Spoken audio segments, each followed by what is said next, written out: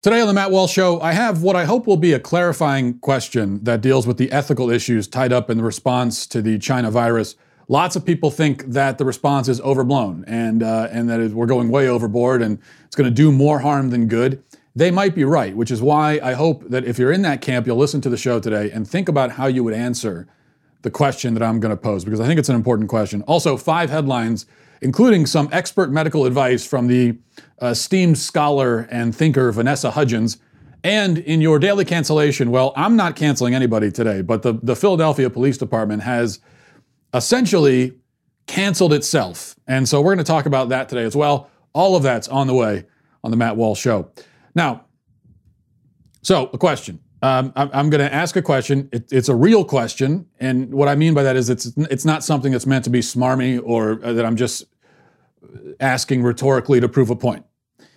It's not a bad faith question. I really want to hear the answer because I want to have this conversation. I don't know the answer myself, so when I say I'm asking a question, I mean that in the most direct and literal sense of the phrase. It's a question. And that is, and I pose this primarily to those who are on the this is all a massive overreaction side of the debate. And it's this. How many deaths would be enough? What death toll would you need to see before you would agree that drastic economy damaging, possibly economy ruining measures should be taken?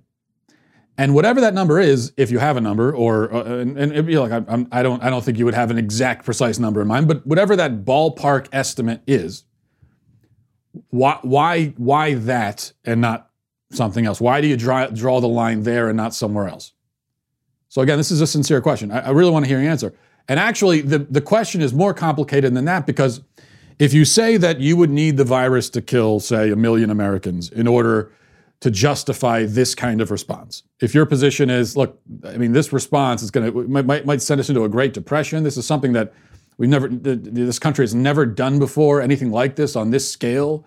To be doing something like this, it would have to be like something really cataclysmic and apocalyptic. Millions, 1 million, 2 million Americans dying. Okay, well, if that's your answer, presumably you wouldn't wait for those people to die before you respond. The response would be to prevent those deaths, not in reaction to them. So you would need not for it to kill that many, but for it to threaten to kill that many. But then the problem is that some models tell us that this virus would kill that many, if not more, if we didn't do anything and just treated it like the common flu. So how would you know? What would you need to see to know that this other virus, this hypothetical virus, really is threatening that many, considering you've decided or you're theorizing that the one we're dealing with actually is not threatening that many? So what would you need to see? This, to me, fundamentally is the philosophical kind of dilemma at the heart of the whole debate surrounding the China virus and our reaction to it. I've already said that I'm going to leave the analysis of the thing itself, the disease itself, and predictions of what it might do or how it might spread. I'll leave that to the experts. But this question of where we should draw the line for an acceptable casualty count is not one that I think doctors alone should be trusted to answer. We don't want to get to the point where a question like dealing with the value of human life and death, these sorts of things, we don't want to say that, only experts can speak on that. That has very negative consequences when you have that kind of mentality. So this is a human problem. But I haven't really heard or seen anybody try to address it directly. There are many people who seem to be rather confident that we're taking measures that cannot be justified considering the number of people who are dying. It's not enough. It's not enough death to justify it. The death toll isn't high enough. I mean, this is the argument that lots of people are making. I haven't seen any of them say what they think, where they think the line should be drawn. So, we've all heard arguments like, well, the flu kills 60,000 people a year in this country. This has only killed 100. Actually, it's 115, 116 last I saw. Or people will say, yeah, the death toll in Italy was bad, but it was only 0.00 whatever percent of the total population. Or they'll say, hey, just putting this in perspective, not saying that the death toll isn't high for the China virus, but however many people died from this, here's how many more people will die from car accidents or something else every single day. All of these arguments are saying, rather explicitly, that the virus death toll is not high enough. It's not where it would need to be to make the reaction defensible. Maybe it isn't. So again, how high is high enough? Not a trick question, not a gotcha. It's a question that I think we absolutely have to be able to answer, because if you believe that X cannot justify Y, then you must have some idea, some at least general, vague idea of what would justify Y. Because if you don't, if you have no idea, then you can't know that X doesn't justify it. So this just seems like a logical conclusion to me, and this is what I've been thinking about. Because many of the people claiming that this is an overreaction, they can make a compelling argument, especially when you think about how bad this could get economically, and all of the people that are going to lose their jobs and might not get them back. What does the economy look like a month from now, 2 months from now? How many people are out of work? I just read something saying, I wish I had it in front of me, I think it was something like 20% of Americans already either have lost their jobs or have had their hours cut. And it's only been a week.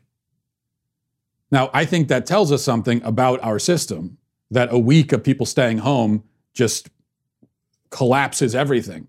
That's what we were talking about yesterday, that I think that what we should be thinking about is a fundamental restructuring of the way we've set up society, so that we're so dependent on people being consumers that if they stop being consumers for a week, everything goes to hell. But that's the way it is now, right? And changing that's a long-term generational plan, which I hope that we will endeavor to do, but it's not something we can do overnight. So you point that out and you say, it's not justified, it's too much. Again, a compelling argument can be made for that, I admit. But if you're making that argument, I think you have to have some kind of response to the question I'm asking. We'll talk more about this in a second. But first, I want to tell you about our friends over at Vincero Watches. I tell you about Vincero Watches all the time because I love them personally. And we've all been in the situation where you're getting dressed, you're going out somewhere nice. Well, not recently. Most of us haven't had that experience. But once this is all past us, again, you'll be able to get dressed up and go somewhere nice. But then you look down at your wrist and you realize that you're missing something. Just your empty wrist is staring back at you judgmentally, because it's just this naked spot on your body that there could be something there that classes everything up. No matter who you are, what you do for a job, how old you are, or where you live, there's always going to be an occasion where you want, where you need to look your best. Might be for a date, an interview, a wedding, night out, whatever it is. And a really nice, classy watch can do that for you. Vincero creates the most incredible looking watches at such an incredible price point. Seriously, watches that are stunning, and they're still under $200. So I say they're affordable, they're not cheap, because cheap makes it sound like we talk about a cheap watch. You think of something that looks cheap. This is not Vincero watch. These are very well made, very nice looking watches, but they're also incredibly affordable as well. Vincero has been a partner of the Matt Walsh Show for some time now, and I've never seen them offer a deal this good, because they just released a whole new lineup of watches, new styles for both men and women, and brand new unique colorways and strap options. Vincero is offering for a limited time 20% off everything on their website. Okay, everything. None of their new items are off limits. 20% off. This is the best offer they've ever had, and let me tell you, now is the time to go take advantage of it. Quick, every second counts. Go to vincerowatches.com/Walsh and use my code Walsh for an exclusive discount at checkout, because you just have to have one of these beautiful timepieces, and you got to take advantage of this deal. Use my code Walsh at checkout for 20% off. Now, so we're talking about what if this is an overreaction, what would make it so that it's not an overreaction? And this is focusing just on the death toll, by the way. I think people who support the measures that are being taken, and the people in government who are enacting those measures, would say that it's not just about the death toll. In fact, it's mainly about the strain on the healthcare system. And what they would say is, if we don't at least control the spread of this, that is in fact the phrase they're using now, less than contain. They're saying control the spread. If we don't control the spread, everybody gets sick at once. We don't have enough hospital beds. We don't have enough ventilators, and that could collapse the healthcare system. But putting that to the side, which we really can't do, but focusing just on the death toll, however that death toll would come about, because if you collapse the healthcare system, then there's going to be even more people who die. People who don't even have coronavirus are going to die as well. But if we focus on that, the death toll, we get back to the question of how much is too much. So, and there's an interesting point about these comparisons that are made. Oh, it's like the flu, or you're comparing it to the car accident deaths, or talking about the overall percentage of people versus the number of people who are dying. An interesting point. People say that it's no worse than the flu. May even be ultimately not as bad. Well, it seems from what the doctors are saying, that's actually not true. But my point is this. What if the virus is only as bad as the flu? Or, even ultimately half as bad? Let's go with what seems like a very conservative estimate. Actually, it's not even an estimate because I'm pulling it out of thin air. It's just hypothetical. But let's say that it's half as bad. Let's say the flu kills 60,000 Americans per year, roughly. Let's say that this would kill 30,000 people in a year. Half as many as the flu. Now, I want to really dig into this apparent assumption that the fact that 60,000 people are dying of one thing means that we shouldn't take extraordinary measures to protect the 30,000 who would die of this other thing. Does that assumption actually make sense? Why have we decided that the flu is some sort of litmus test? Or is the bar, and as long as it's under the flu deaths, it's not a huge problem. Certainly not a problem that would justify this kind of response. Why is that? I understand it on a visceral level. I understand the argument because we're so used to the flu. But does it actually make sense? And what if only 1,000 people died of the flu every year, and 30,000 were going to die of the coronavirus? Well, then we would all agree that the latter is extremely serious. I mean, probably we would all agree with that. But why? Why would the death toll of one thing make the death toll of something else better or worse? What difference does that make?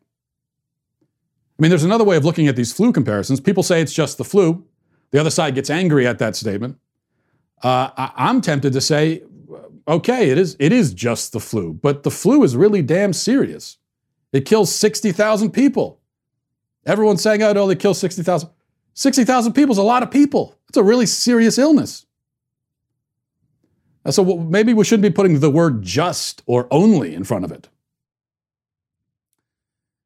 Isn't that, when we do that, aren't we sort of taking the flu, we're taking the same approach to the flu that people do to someone who's a jerk at the office, Bob at the office, who's a jerk to everybody, and then you make excuses for him and you say, it's Bob being Bob. As if the fact that he's been a jerk all along somehow makes his jerkiness on any given occasion less obnoxious and more acceptable. Well, we seem to be doing the same thing with the flu, as if the fact that the flu has been killing people for a long time suddenly makes it more acceptable and less serious. That's just the flu being the flu, is what the argument seems to be saying. So again, I say, what if it is just the flu?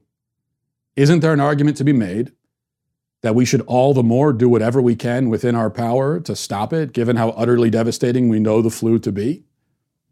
What if we could go back in time and stop the flu in its tracks?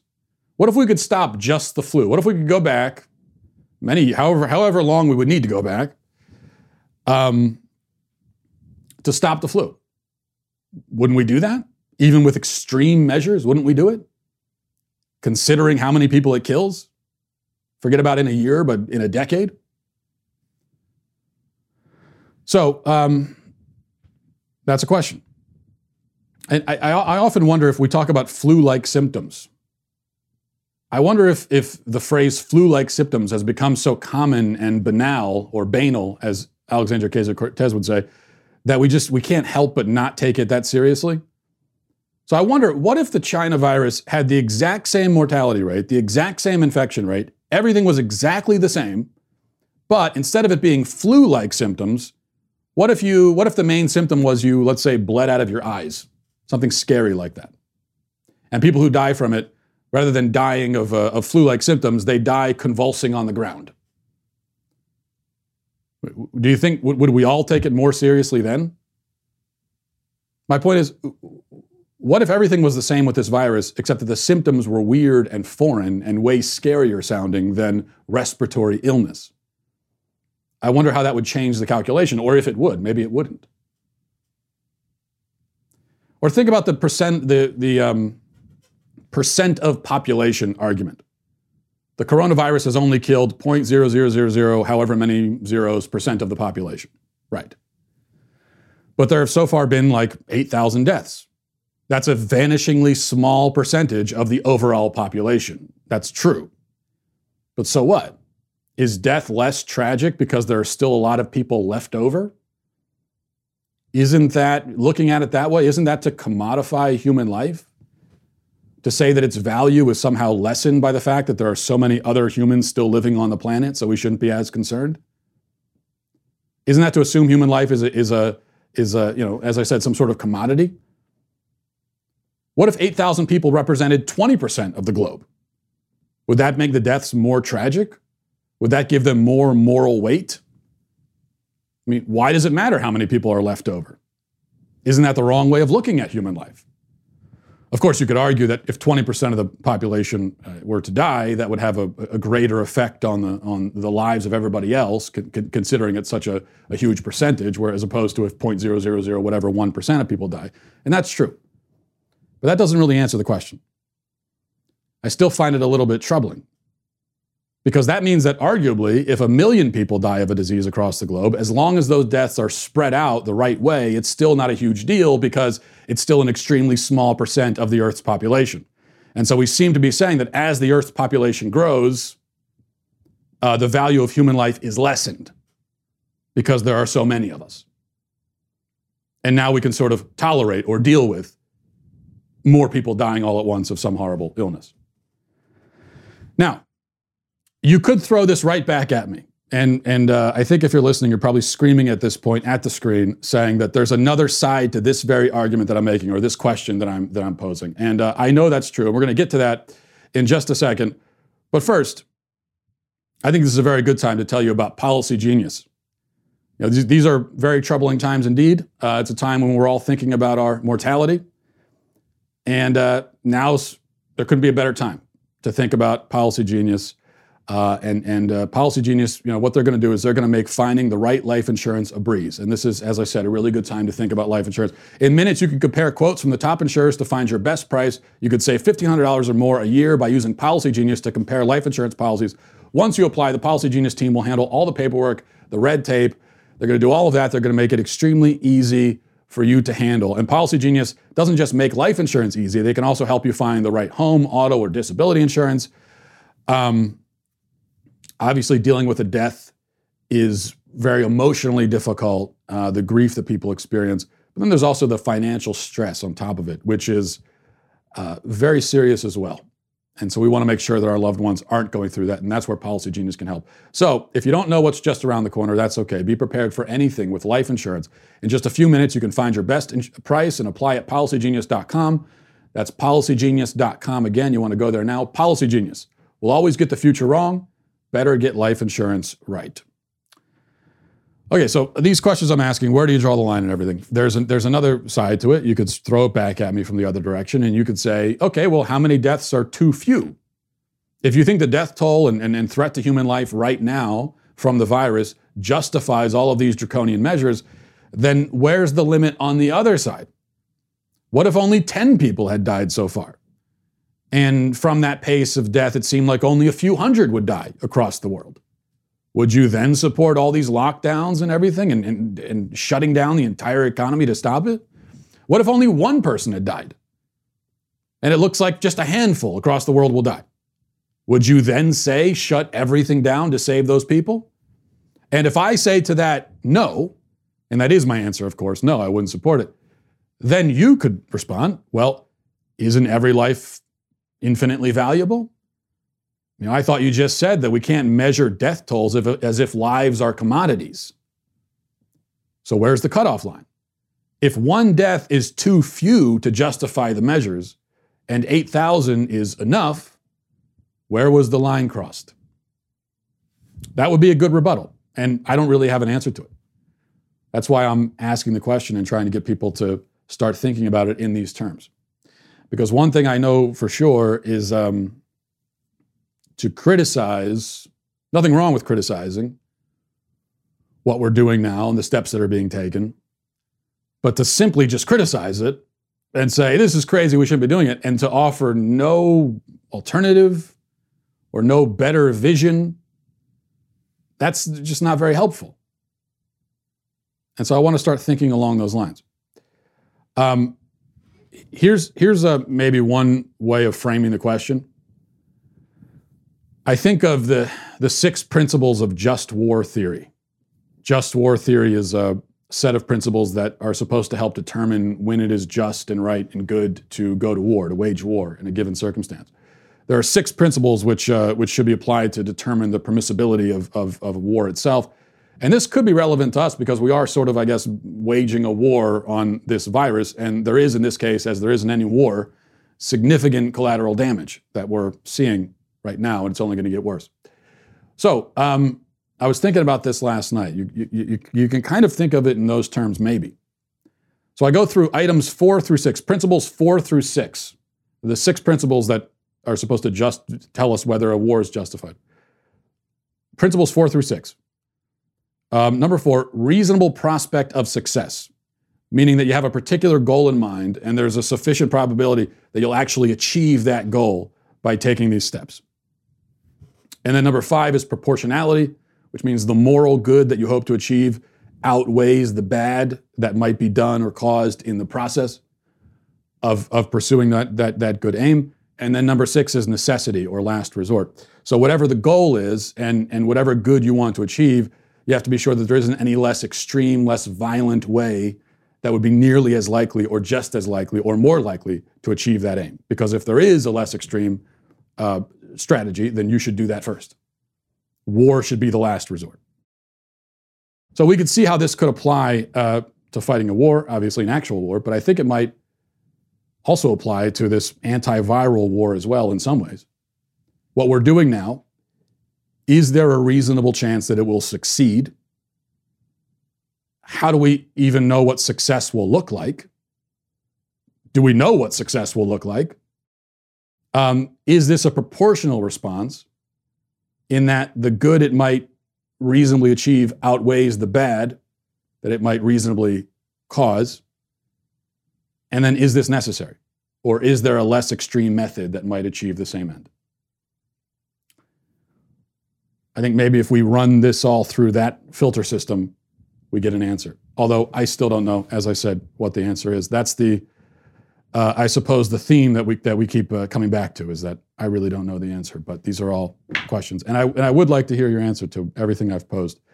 So you can leave a comment if you're watching on YouTube or send me an email. But I'd like to hear it. Now, before we get to your 5 headlines, I want to tell you about a new book, a great new book called The Jerusalem Assassin by Joel C. Rosenberg. You know, Joel's an interesting guy. He regularly speaks with leaders around the world about geopolitical and religious freedom issues.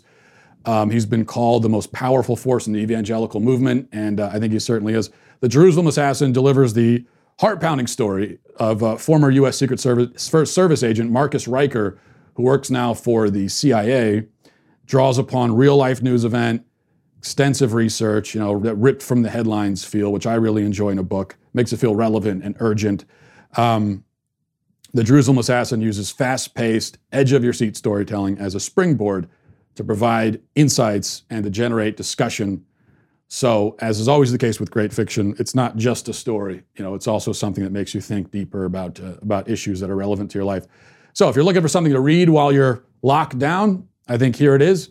Through the end of the month, my listeners can get The Jerusalem Assassin by Joel C. Rosenberg for an additional 10% off at Tyndale.com. That's Tyndale.com. Tyndale.com by entering Walsh at checkout. All right, let's go to your 5 headlines.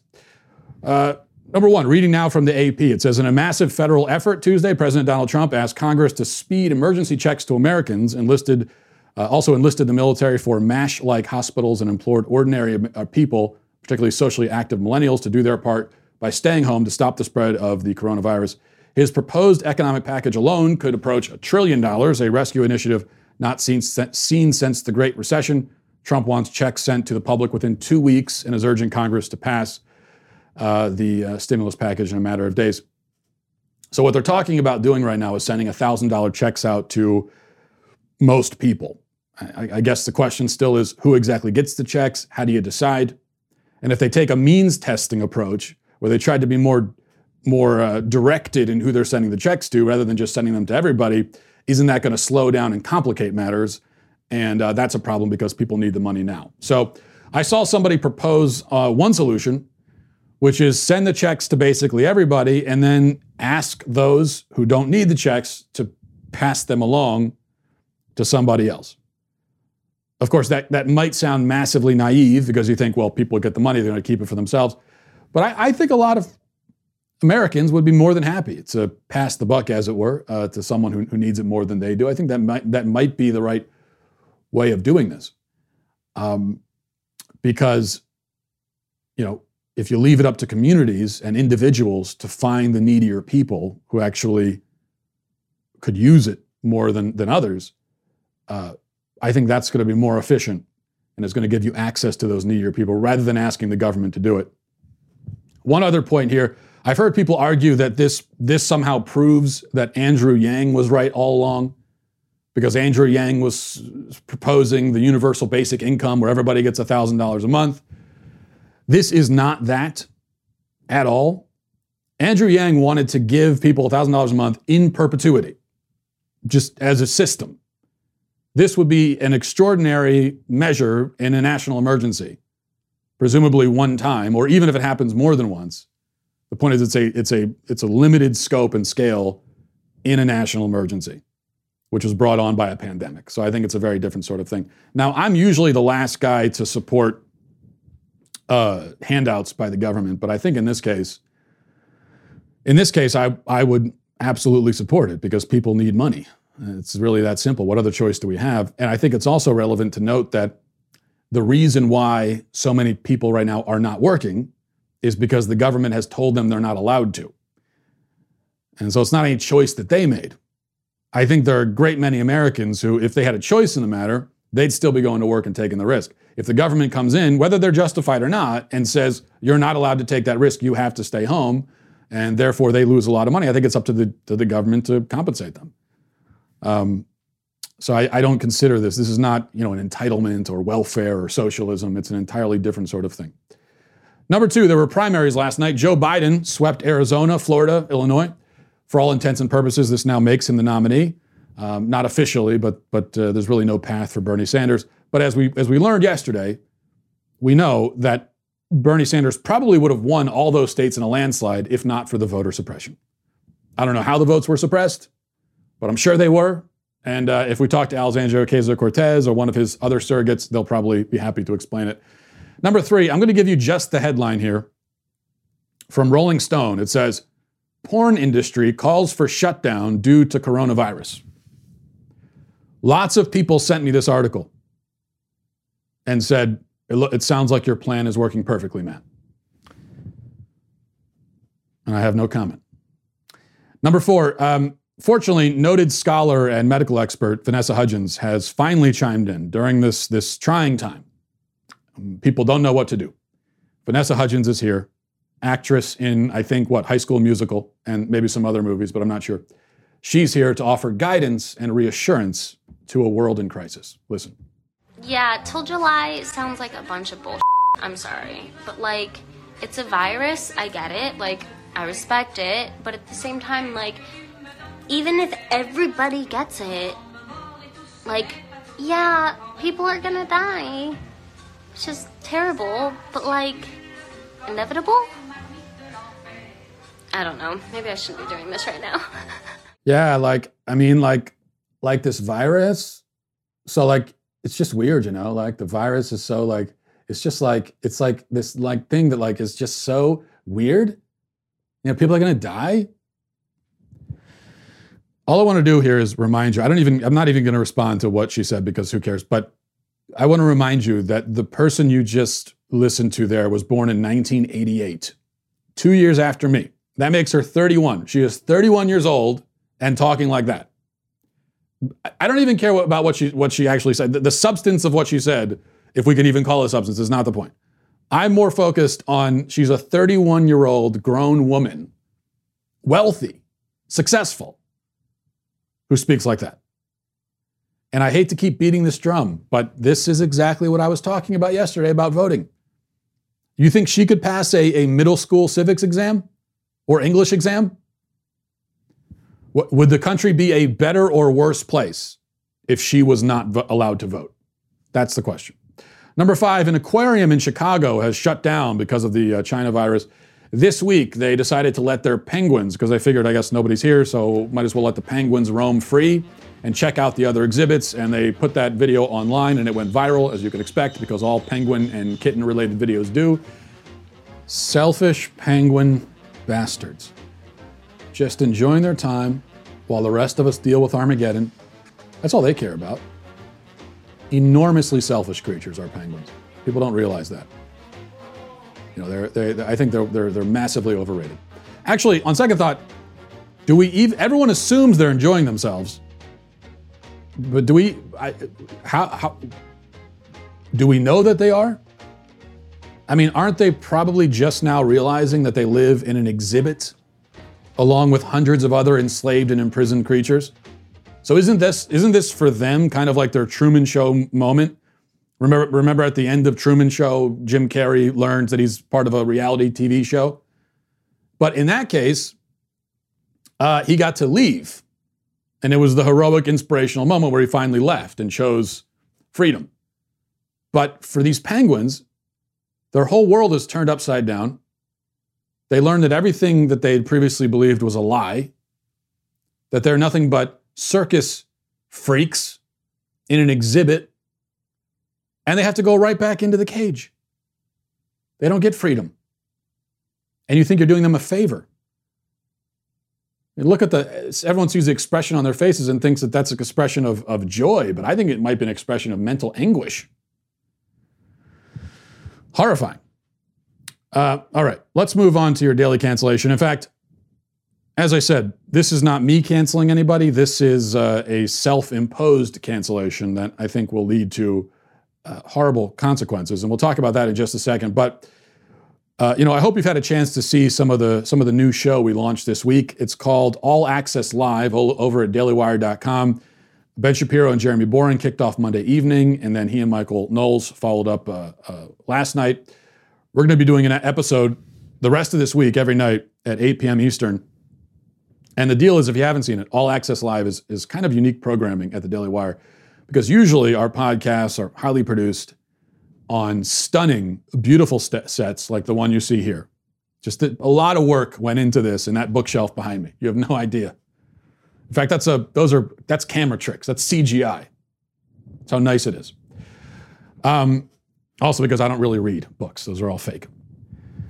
But that's because the focus, with this show is going to be a lot more casual, a lot more relaxed. The focus isn't on production as it is on connecting with you guys, the audience.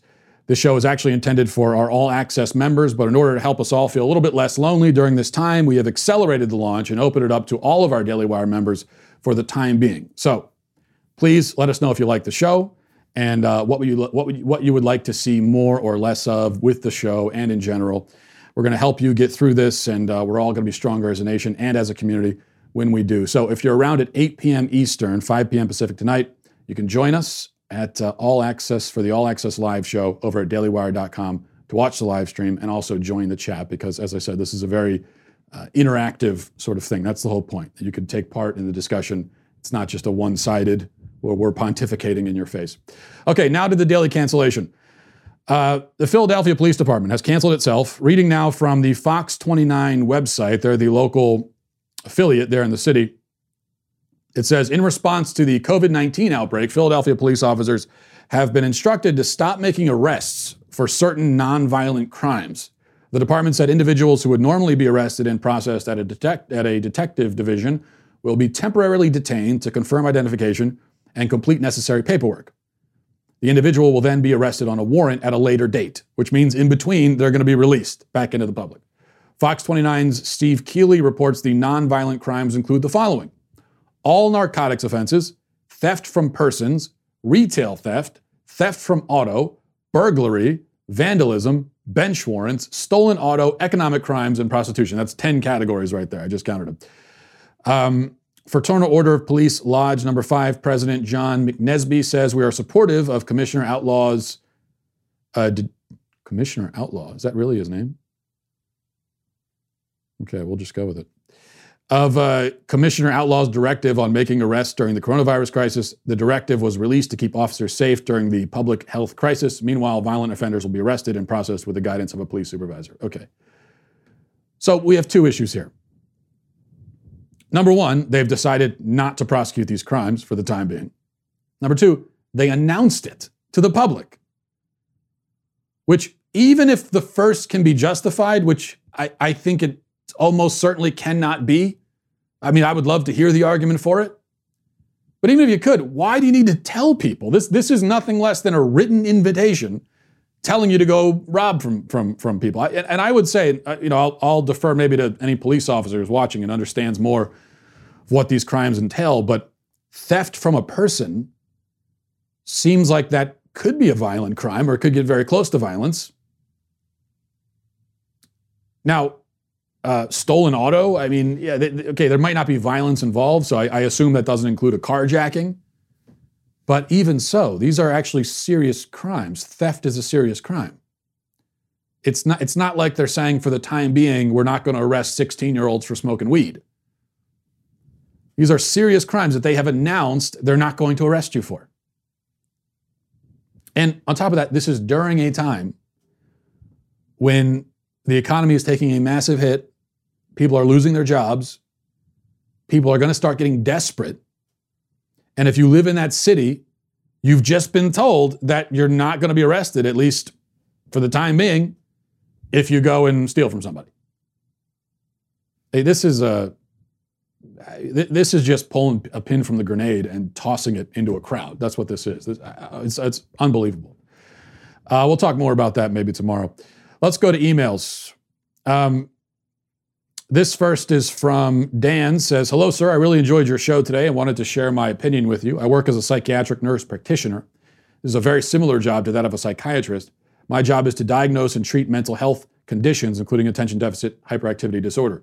I don't work with kids and I'm not really comfortable doing so, but it struck me that your opinion about treating someone into something that they should be rather than what they are was very prescient. I've never considered this as a philosophical question, but I think you're a little bit mistaken here. You seem to be talking about children that have more benign conditions or lesser forms of ADHD and other mental health disorders. What most people don't see, and what I think you have little experience in, is the severe forms of these disorders that that sometimes require hospitalization. There really are kids out there that can't stop hurting themselves without intervention. There really are children out there who have command hallucinations that make them want to kill their parents if they stop taking antipsychotic meds. There really are kids out there who simply cannot sit still and function in this world without stimulant medication. We can have a discussion about whether medications are appropriate for these kids, but when things get really difficult, that discussion needs to be put on hold and treatment needs to begin immediately. Just something to consider when talking about these disorders. Well, Dan, I certainly never said that there is never a circumstance where a child should be on antipsychotic medication. That's not my view. I didn't say that it's impossible for a child to get a mental health disorder, mental illness. When you're talking about hallucinations, you're talking about a kid who wants to kill his parents, that sort of thing, that to me is clearly a mental health condition, but that's not ADHD. And if you tell me that in extreme cases that can be part of ADHD, well, I would say again, but we probably shouldn't be calling that ADHD in that case. That sounds like something completely different. There's just no question that the vast majority of kids who are diagnosed with ADHD are not killing their parents or threatening to and are not having hallucinations. They just can't sit still.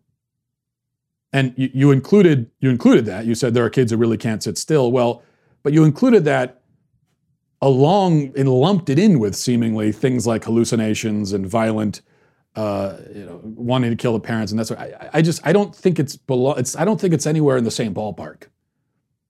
A kid who really can't sit still. That's my point, especially with young boys. I actually do have experience with this. The first two things you mentioned, you're right. I have no experience there. But with a young boy who really cannot sit still, I have experience with that. That's my son. He's 6 years old. That's him. That's also me, by the way. Even now, that was me when I was a kid. That's even me now in a lot of ways. But yeah, I'm dealing with that right now with my son. But to me, he seems very much like most of his friends. It doesn't seem that, it's difficult, it's challenging. It could be very hard to get him to focus on things. It could be overwhelming at times. I like that he has so much energy, but there are times when you want to say, okay, kid, just please calm down. Please, please. Right? I have that feeling a lot, in fact. So I understand the challenges, but I still say it's pretty normal. And even if it's not, who am I to say that my son isn't supposed to be like that? What is really the problem with it, other than it's annoying to me and it makes it difficult for him to sit in a classroom for 8 hours a day? Well, the fact that that it can be annoying to the parents is kind of irrelevant. You just have to deal with it as a parent. And the fact that it makes it difficult for him to sit in a classroom for 8 hours a day, well, that might mean that he shouldn't be in a classroom for 8 hours a day. That might mean that that form of education isn't for him. And so you have to and that's why it's one of the reasons why we don't have our kids in the public school system. So I think you have to make a decision about, are you going to try to force your kid to conform with that system? Or are you going to try to educate him in a way that conforms more to his needs and to who he is? I think the latter approach is better. I understand that not everyone can do it, but I do think it's better. And I just don't think there could ever be a scenario where it's okay to give someone an antipsychotic medicine just so they can pay attention in school. If they're having hallucinations, all these things, then yeah. But if that's the only issue, I don't care how extreme it is, I don't think it's the right move. Let's go finally quickly to Steve, who says, Matt, I was really disappointed in your show yesterday. You seem not to care about the financial hardships so many are going through. Stay in quarantine forever, in quotes. Really? Yeah, it might be easy for you because you haven't felt the effect, but we can't all become farmers overnight. It seems like you're completely dismissing and unconcerned about what people are going through. It's all good. It's all good to you and your comfortable life. That's what I took away from your show. That's what you took away from it, Steve? Did you listen to what I was saying? Or did you just base that on the title of the episode? Obviously, I don't think we should literally stay in quarantine forever. Yes, that was the title of the episode. It's just a snappy little title supposed to encourage you to listen. Very often, I use titles that are not entirely literal. That's kind of common for headlines and titles, especially for things that are opinion-based. The idea is listen to what I have to say. Now, if you don't want to listen, that's perfectly fine. But then why are you reacting to the title? Just ignore the title in that case. If you did actually listen, then you would know that I fully understand and appreciate the financial hardship. I'm not going to go into details about it, but my family actually has felt it already. We have are looking to lose a significant amount of money, in fact, already from this. And now I don't have it nearly as bad as a lot of other people do. So that's not my point, okay? And if I get that check from the government, I will pass it along because we don't have it as bad as that or anywhere close to it. But I got 4 kids and a wife, and I'm the primary breadwinner in the family. And so yeah, I am feeling it. I'm feeling it in a not insignificant way, right? So you're wrong about that. That's an assumption you made that you're wrong about. My point yesterday, and in general, I'm very sympathetic to the economic hardship angle of it, and I'm very worried about how bad this could get. The idea of us going through a Great Depression, of course I'm worried about that. Who wouldn't be? I'm not psychotic. And let me tell you something, if we go through something that bad, it's going to touch almost everybody. Unless you're extremely wealthy, which I am not. My point yesterday, and I said this explicitly, and I don't know what else I can do but make my point explicit and just tell you what I'm saying. And if you refuse to listen to that, there's nothing else I can do. I can't force you to listen to it. So I said explicitly that I think this crisis has helped to reveal some serious structural flaws in the way that we have set up society and our economy. I think it would be a good move to slowly, gradually over a long period of time, move us towards a society where people are more self-sufficient and less dependent and more family-oriented. A society in the future where it would not be cataclysmic if people have to stay in their homes for a week or two. Now, I said multiple times, this would have to be a gradual change. You can't do it overnight. If you do it overnight, like it's happening right now, very bad things happen. And I don't like that these bad things are happening. I'm worried about them. So when I say stay quarantined forever, what I mean is, as I explained very clearly, that we should try to move gradually to a place as a society where many of the kinds of things that we do in quarantine, like spend more time with our family, cook meals at home, homeschool the kids, are more normal and common parts of everyday life. And my claim is that if we do that and we have a society like that, people are going to be happier, more fulfilled. It's a better way to live.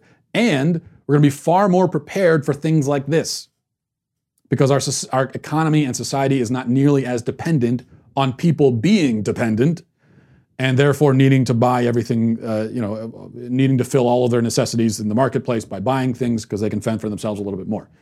That's my point. But this dream scenario that I'm painting, this is generations down the line. If we even moved in that direction as a society, it's not something I would see come to fruition. Probably my kids wouldn't see it either. We're talking about many years down the line. What I'm saying is maybe we should start moving there.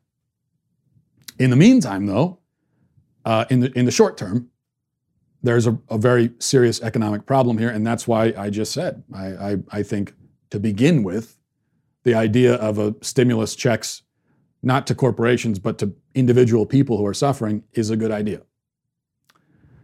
And then we need to start thinking about other things that can be done as well. And I do think that ultimately, there are some things the government can do and should do, but ultimately this is going to be an issue of communities helping each other, and we have to be willing to do that. If we're not going to do that, then there's really no limit to how bad it can get.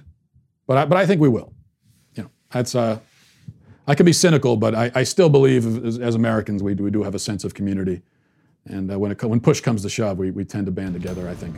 At least maybe not on Twitter, and maybe not in Washington, but in communities anyway. So I hope that happens here. All right, we'll leave that at that, and hope you guys have a great day. Stay safe. Godspeed. If you enjoyed this episode, don't forget to subscribe. And if you want to help spread the word, please give us a 5-star review. Tell your friends to subscribe as well. We're available on Apple Podcasts, Spotify, wherever you listen to podcasts, we're there. Also, be sure to check out the other Daily Wire podcasts, including The Ben Shapiro Show, Michael Knowles Show, and The Andrew Klavan Show. Thanks for listening. The Matt Walsh Show is produced by Sean Hampton, executive producer Jeremy Boring, supervising producer Mathis Glover, supervising producer Robert Sterling, technical producer Austin Stevens, editor Danny D'Amico, audio mixer Robin Fenderson.